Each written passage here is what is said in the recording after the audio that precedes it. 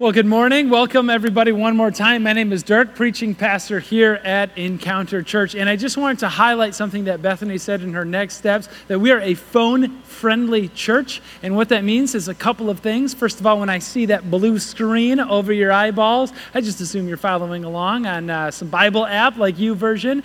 Other great ways of connecting with your phone in church is by signing up for maybe a small group or a connecting opportunity that we just heard about. We get the time stamp and staff, like we see what time you registered for things. And I just love it so much whenever it comes in, we celebrate like somebody who registered for something like right there in the moment. It's like, yes, love that engagement so much. Online giving, text-based giving, parents especially. I want to make sure that you know and you remember that we want to make sure that your kids are having an awesome time as well. And so those text alerts are going to come in case they're not, to your phone. So make sure to check it a few times during worship to make sure that everybody is having a great worship experience. All right, today we're in a series continuing on called Dangerous Prayers. And remember, last week we handed out those little square cards at the door. Hopefully everybody got one. If not, or if you're new, we've got cards for you sort of spread throughout the building. Go ahead and take one with these 3 dangerous prayers on them. They were search me, break me, and send me. And so last week at Search Me, we said, hey, ask God to search yourself and to see maybe there's something, maybe it's a trust thing, maybe it's an obedience thing. Ask God to show you what he sees in you. And what did he tell you? And I mean that like not so much of a rhetorical way. Like we want to know how God is answering these dangerous prayers. So it could be on a connection card, one of those green ones in the box in the back, or phone friendly, just email us right now, curious@encounterchurch.org. We would love to hear what God is doing in your life throughout this series. Today is the dangerous prayer of break me. And I just kind of want to give you a warning, a disclaimer on this, and say this is not one of the most fun, feel-good messages in the world. I know, it's shocking with a title like Break Me. It's so engaging and uplifting. What we're doing here this morning is sort of rounding off this part of kind of Americanized Christianity where we don't like to focus on all the time. You see, sometimes our prayers are all about us, all about ourselves. And we pray for things like, keep me safe. Or we pray for things like a new job opportunity. Or God brings someone into my life. Or maybe God brings somebody new into my life. And today, we're asking for this simple 2-word prayer to be broken. Break me. And it's not brokenness just for brokenness itself. It's brokenness for a purpose. There's something happens in those moments when we become at the end of ourselves and we have nothing left to offer. There's something significant that happens, these connections that get made. People will tell you that it's in these moments, in these seasons of brokenness, that their reliance upon God has never been greater. People will tell you that in those seasons of brokenness, their connection with another human being, with another person, has never been deeper. Sometimes be one event that happened with brokenness or with struggle or with defeat or with weakness could connect people for years and years on end. I have this experience that I want to share with you. It comes from a camping trip, and some of you who've been around here for a while, you know that I love to hate on camping. The only reason why we do it is it makes the rest of life look like a vacation. I think it stems from this experience I'm about to share with you. I was in college, so it was maybe 2-3 years ago. And I went backpacking in George Washington National Forest, and it was awesome. It was 4 of us. 2 of the guys were very well prepared with the right gear, and 2 of us were not. So we're going up, we hike up on top of this mountain. We're like looking off, day 1. It's amazing. We got Virginia over here, West Virginia over here. It's just incredible. We camped out on the top of that bluff and the scenery. And then that night, we realized just how unprepared we were when it started thunderstorming. Okay, and the rainfly, if we had one ever, it blew off immediately. But fortunately, the bottom of the tent was waterproof, so all of our stuff could just like float in there. We're marinating in our own gear, right? So the whole next day, we're walking around and we're like, squish, squish, squish, squish through George Washington National Forest. We thought, well, that's fine. This stuff will eventually dry out. We'll bake a fire later tonight. It can't get worse than that. It can, because it's camping. It can always get worse. That night it didn't rain. No, because the temperature dropped to 15 degrees. It snowed a lot. And we had our water bottles outside the tent. Those froze solid. The ones we took inside with us had like sheets of ice cutting through. We didn't have those mattress, or not mattress, those like the sleeping pads, like Tempur-Pedic things. Because we're like, you know what? We're tough guys. Like, we thought it was just a comfort thing. We're like, you guys, you're fine, okay? You use your little pads. We can sleep on God's earth, all right? We're not too good for that. I didn't know it provided this like barrier of insulation. So that night it was like sleeping on top of an iceberg. And the two of us, right, these two guys are just like climbing over each other, trying to be on the top to provide the other person could be that layer of insulation, right?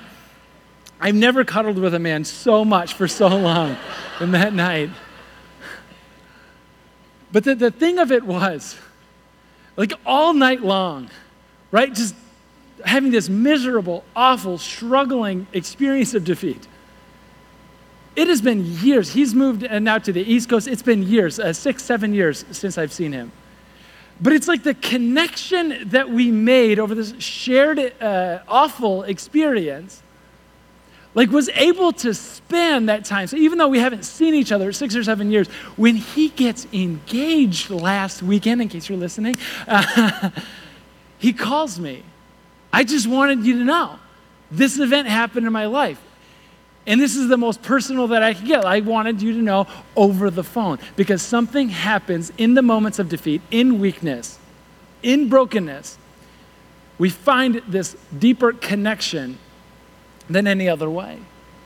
And so we're going to hear about that connection this morning that comes out of brokenness. We're also going to hear what God does with it when we offer it up to him. Listen to this story from Mark chapter 14. If you have a Bible with you, you can turn it on. Otherwise, the Bible's under the chairs in front of you, and the words are going to be on the screen behind me. I want to read it to you. It says this.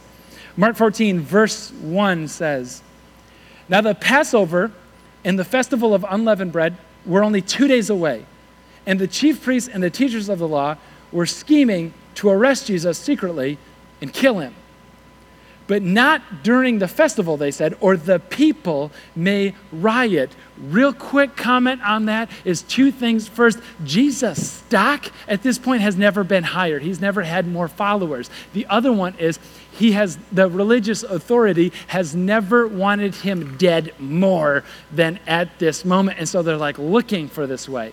If you caught it, there's a Passover time. It was only a couple days before. We're hovering around like Tuesday in the week. He had his Last Supper with his disciples on Thursday. He was crucified and suffered the punishment of sin of mankind on Friday on the cross. So I don't know about you, but those events in the last week of Jesus just seem like the significance rises so much. Like Jesus has to be so deliberate with his time. And I think what he's demonstrating to us right now is really going to be this profound moment of brokenness that he's in fact going to come back to this story only a couple days later at the Last Supper.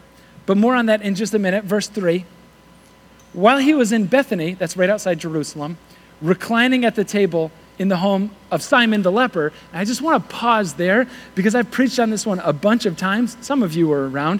And you'll know, I've never called out Simon the leper before. We just sort of glossed over that, which is a bit strange because he's called Simon the leper.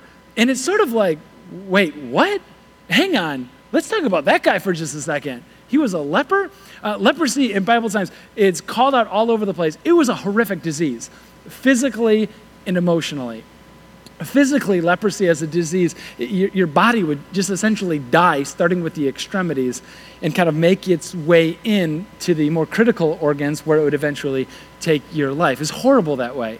It was also horrible emotionally because it was thought to be very, very contagious. And so as you contracted leprosy, people didn't want to be around you. Your home was taken from you. Your friends left you. You were put outside, literally, outside of the city gate, sometimes in a colony, a leper's colony where you'd just be in quarantine with some of the other people who were also dying. Physically and emotionally, it was a wretched disease. If you were a leper, you don't get to have dinner parties in your home. You don't even get to have your home in the city. So I'm wondering, like, what in the world is Jesus doing there? And we're going to find out there are other people present too. And another thing, why in the world do they call him Simon the leper? Like, how insulting is that? That they just like mock him that way or just make fun of him? I mean, is this like something that they did together? Like, there goes Simon the leper, and it's like, yeah, that's me. Ho ho. Like, I don't know. Like, where does that come from? I mean, it seems on the right side like really, really cruel. And I'll tell you, about roughly maybe 15 years or so, my dad was diagnosed with skin cancer. And he's fine now, thanks for asking. But along that time, he's fine now, but like at the time it was really scary. And like nobody would come up to him along the way and be like, oh, there goes Melanoma Martin. Like people don't do that. Nervous laughter, I get it. Like, it's mean. But yet here, it's like he's identified as Simon the leper. Listen, you don't do that, and he doesn't get to have people in his home if he has leprosy. No, the significance of Simon in the story is not that he has leprosy, it's that he had leprosy. And then he met God. Most scholars agree that he is called Simon the leper because he was outside the city gates, quarantined. And maybe he was by himself, isolated, and Jesus came by. And Jesus miraculously heals him, restores his health back, gives him his life back. And this banquet that we see him holding is his thank you back to the God who saved him. His thank you to Jesus for giving him his life back. That's Simon the leper. Listen, as we're talking about brokenness this morning and what God does with it, I think it's critically important we get a few things right. The first one is that we need to own our brokenness. Own your broken. I mean, that's what Simon did. Whenever anybody walked by him and they called him or they referred to him as Simon the leper, yes, I am Simon the leper. Yes, I did have this disease. I was dying. And then I met Jesus and he gave me my life back. For Simon to become Simon the leper, he has to own the fact that he was dying. He had to own his defeat, own his struggle, own his weakness, own you're broken. And Simon goes from just Simon to Simon the leper, who now gets to have a banquet for Jesus. Own your broken, but it doesn't just stay between you and God. Oftentimes, God has bigger plans for it. Listen to what happens next. He's not the only one at the dinner party. The next line says that a woman came with an alabaster jar. That's, think of marble jar, a very expensive perfume made of pure nard. It was estimated that the perfume cost somewhere around $25,000, maybe $30,000. It's marble, about this big. I'm guessing, I've got no idea. It had a long neck out of the top of it because you were meant to just pour out a few drops at a time. She comes with this jar, and we want to give her like the benefit of the doubt. Social structure at the time, there was a few really, really rich people and a lot of very, very poor people. And so, like, where did she get a jar of perfume that's $25,000, $30,000? That's a significant leisure budgetary expense to cover, especially for a poor person. Luke fills in the story in his gospel, and he refers to her very, very kindly, I think, for the time, and he refers to her as a sinful woman. I think it's condemning on the outside, but knowing Luke and his view of us, all of us are sinful people, and he's just sort of like lumping her in with the literal rest of humanity, except for he also is using that as a somewhat respectfully as he can coded language to also suggest she's a prostitute.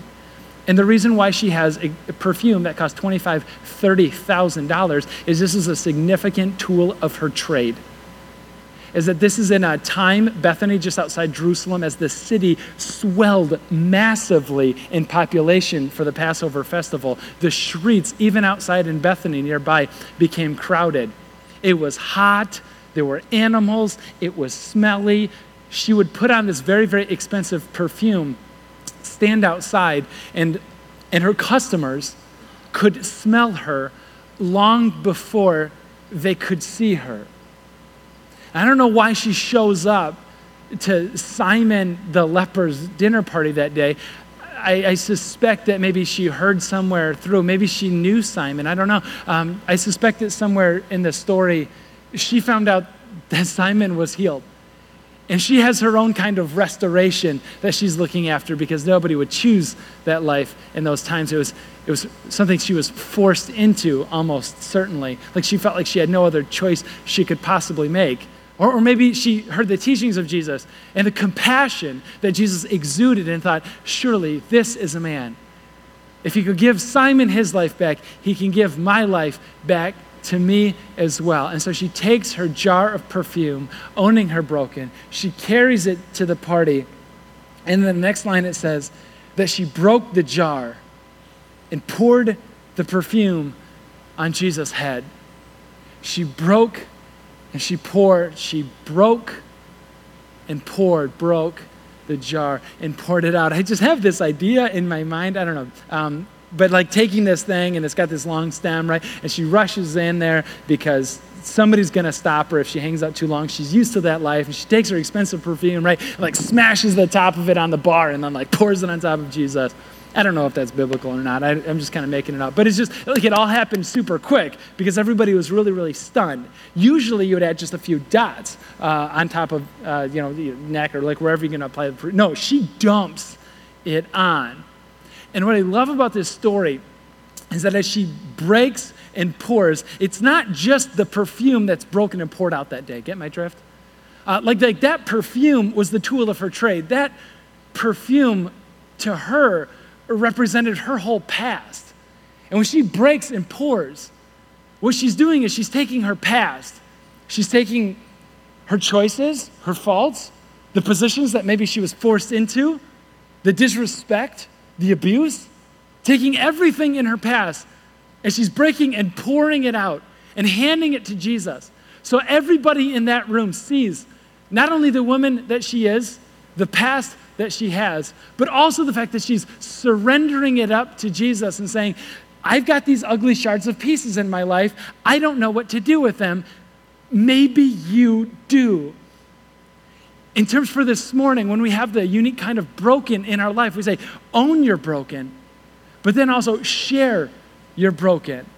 One of the values around here that we describe it as that we do life together. Find a community. Maybe that's your small group. Maybe that's hiving off with one or two people in your small group. But do life together. Share your broken with somebody else because something mysterious, something even magical kind of happens in those moments where we break and pour, where we share our broken.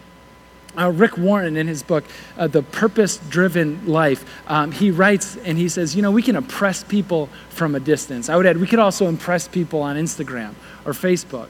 We can impress people over social. We can impress people by the image that we choose to present to the world. But he writes, if you want to influence people, you have to get up close. So close, in fact, that people can see your faults and people can see your fears. And people can see your weakness and struggle, even defeat. People can see you're broken. He goes, the funny thing is that the area of our greatest ministry effectiveness often comes not from our successes. No. Our areas of greatest ministry effectiveness comes from our deepest hurts. Those areas in life that we're too embarrassed to share or too shame-filled to share. It's those deep hurts that God may be asking you not only to own, but also to share as other people connect. Simon in the story. You guys know who really, really connects well with lepers, people with contagious skin diseases outside of the community in quarantine? Simon. He knows exactly what to say or when not to say anything at all. He knows what that life is like. He can walk in those shoes because he has walked in his shoes. His area of ministry effectiveness comes from the deepest hurt and the deepest broken in his life. You know who can connect with the other women and what they're forced into, and the abuse that no doubt that they have undergone, and the judgment that they have no doubt experienced in their past. You know who connects with those people better than everybody is the woman who breaks and pours the perfume over Jesus. You have been broken. We all have. If you're not exactly sure how, I'd refer you back to the sermon last week and ask God to search you and know your anxious thoughts. Know what separates you from him. We're all broken in some way. What God is asking you to do now is to show you, God, break me. Show me in my life just where it is, where my ministry of greatest effectiveness is going to come from. Because I don't just want to impress people.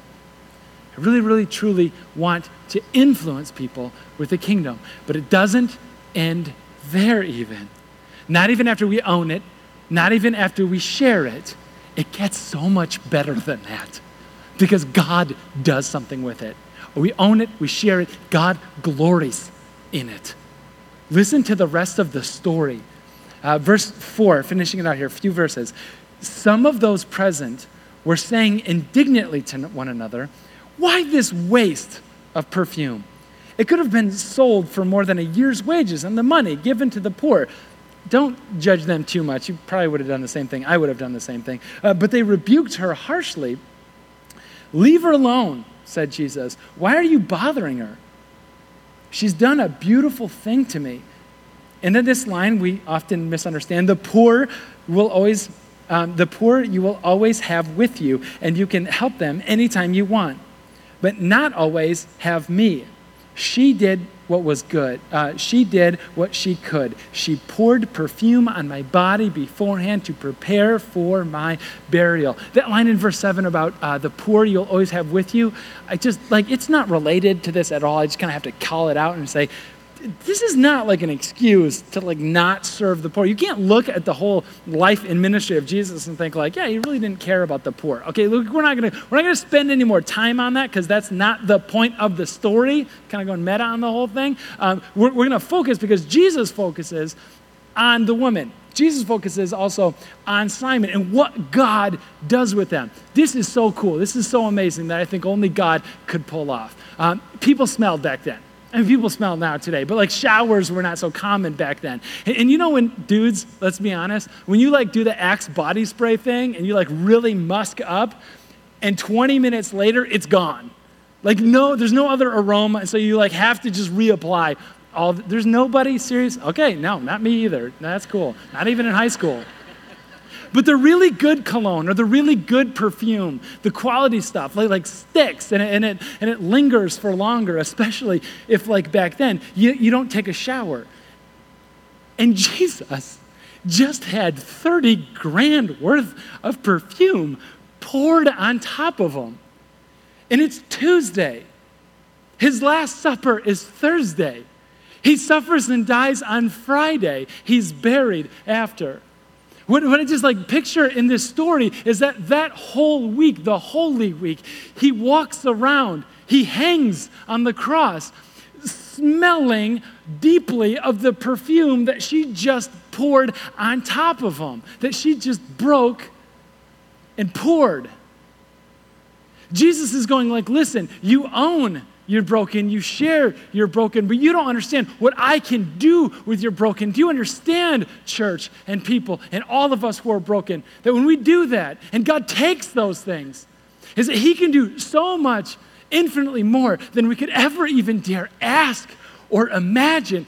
God is saying, like, you own and share your broken. And God could glory in that broken so much so that thousands and thousands of years later, people are still going to be talking and people will still remember the scent of the woman who broke and poured that day. And this is just the story that God tells again and again, so often in Scripture. So often, God takes the broken and he says, you've got broken pieces, that's fine. Because there's power in the broken. Because I show up in the broken. God takes a guy like Moses who's got a nasty temper. And the temper leads him to murder an Egyptian. The temper leads him to, after a one-on-one with God on the mountain, coming down from the mountain, taking the stone tablets that God himself just carved into. He sees the people and Moses gets so angry, loses his temper, smashes the tablets. And God has to go, make new ones now. But later in Deuteronomy, God is writing and he goes, no, Moses, over his lifetime, with God's help, no doubt, became the most humble man who ever lived.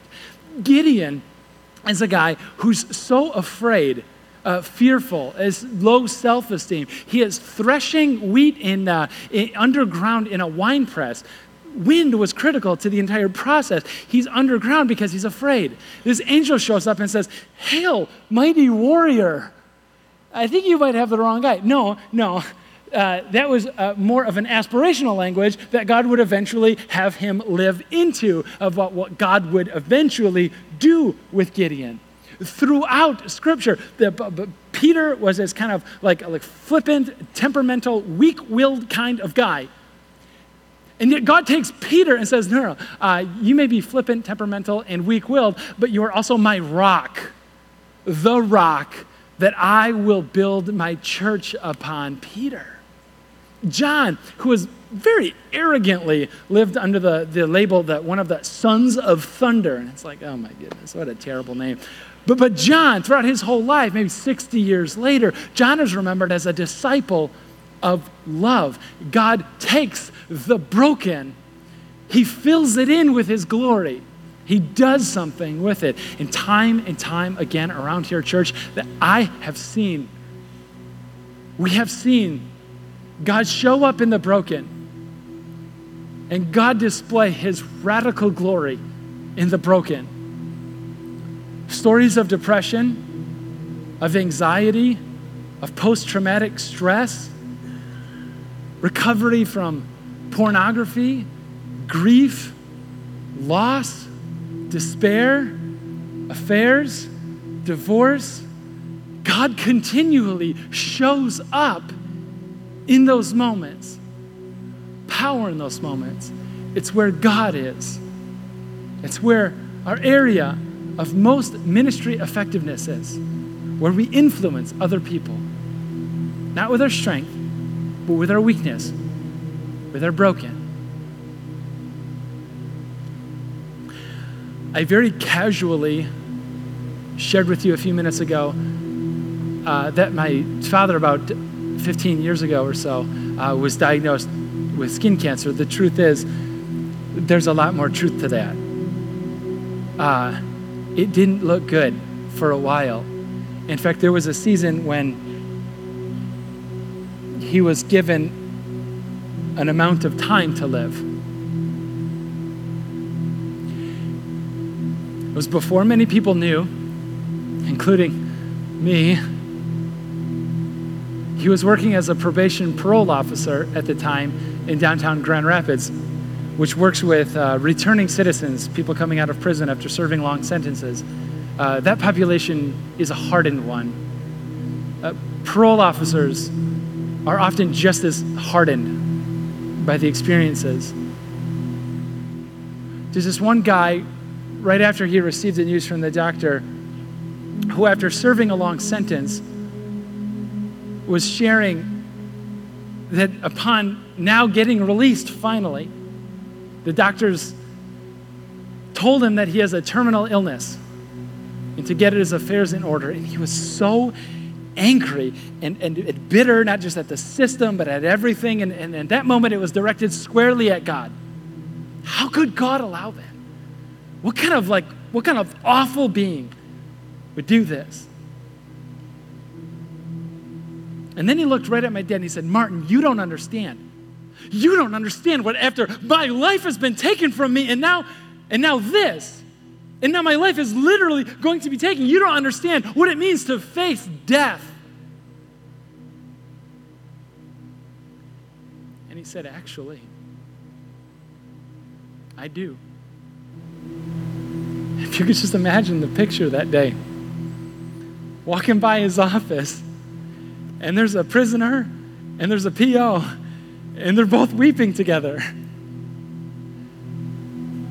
I'm proud to say that my dad was able to lead that man to Christ, and I think his eternity was changed as a result. There is power in the broken, because that's where God shows up. Let's pray together. Gracious God, most of us in this room today, we're too afraid to pray those simple 2-letter words, break me. It's just too much. It could mean too much. It could mean loss. It could mean setbacks. God, according to our own definitions, it could mean defeat. God, a few of us today are seeing what's on the other side of that worldly defeat and an eternal glory. And a few of us are thinking maybe today, maybe this week is when we'll step out and pray dangerously, break me.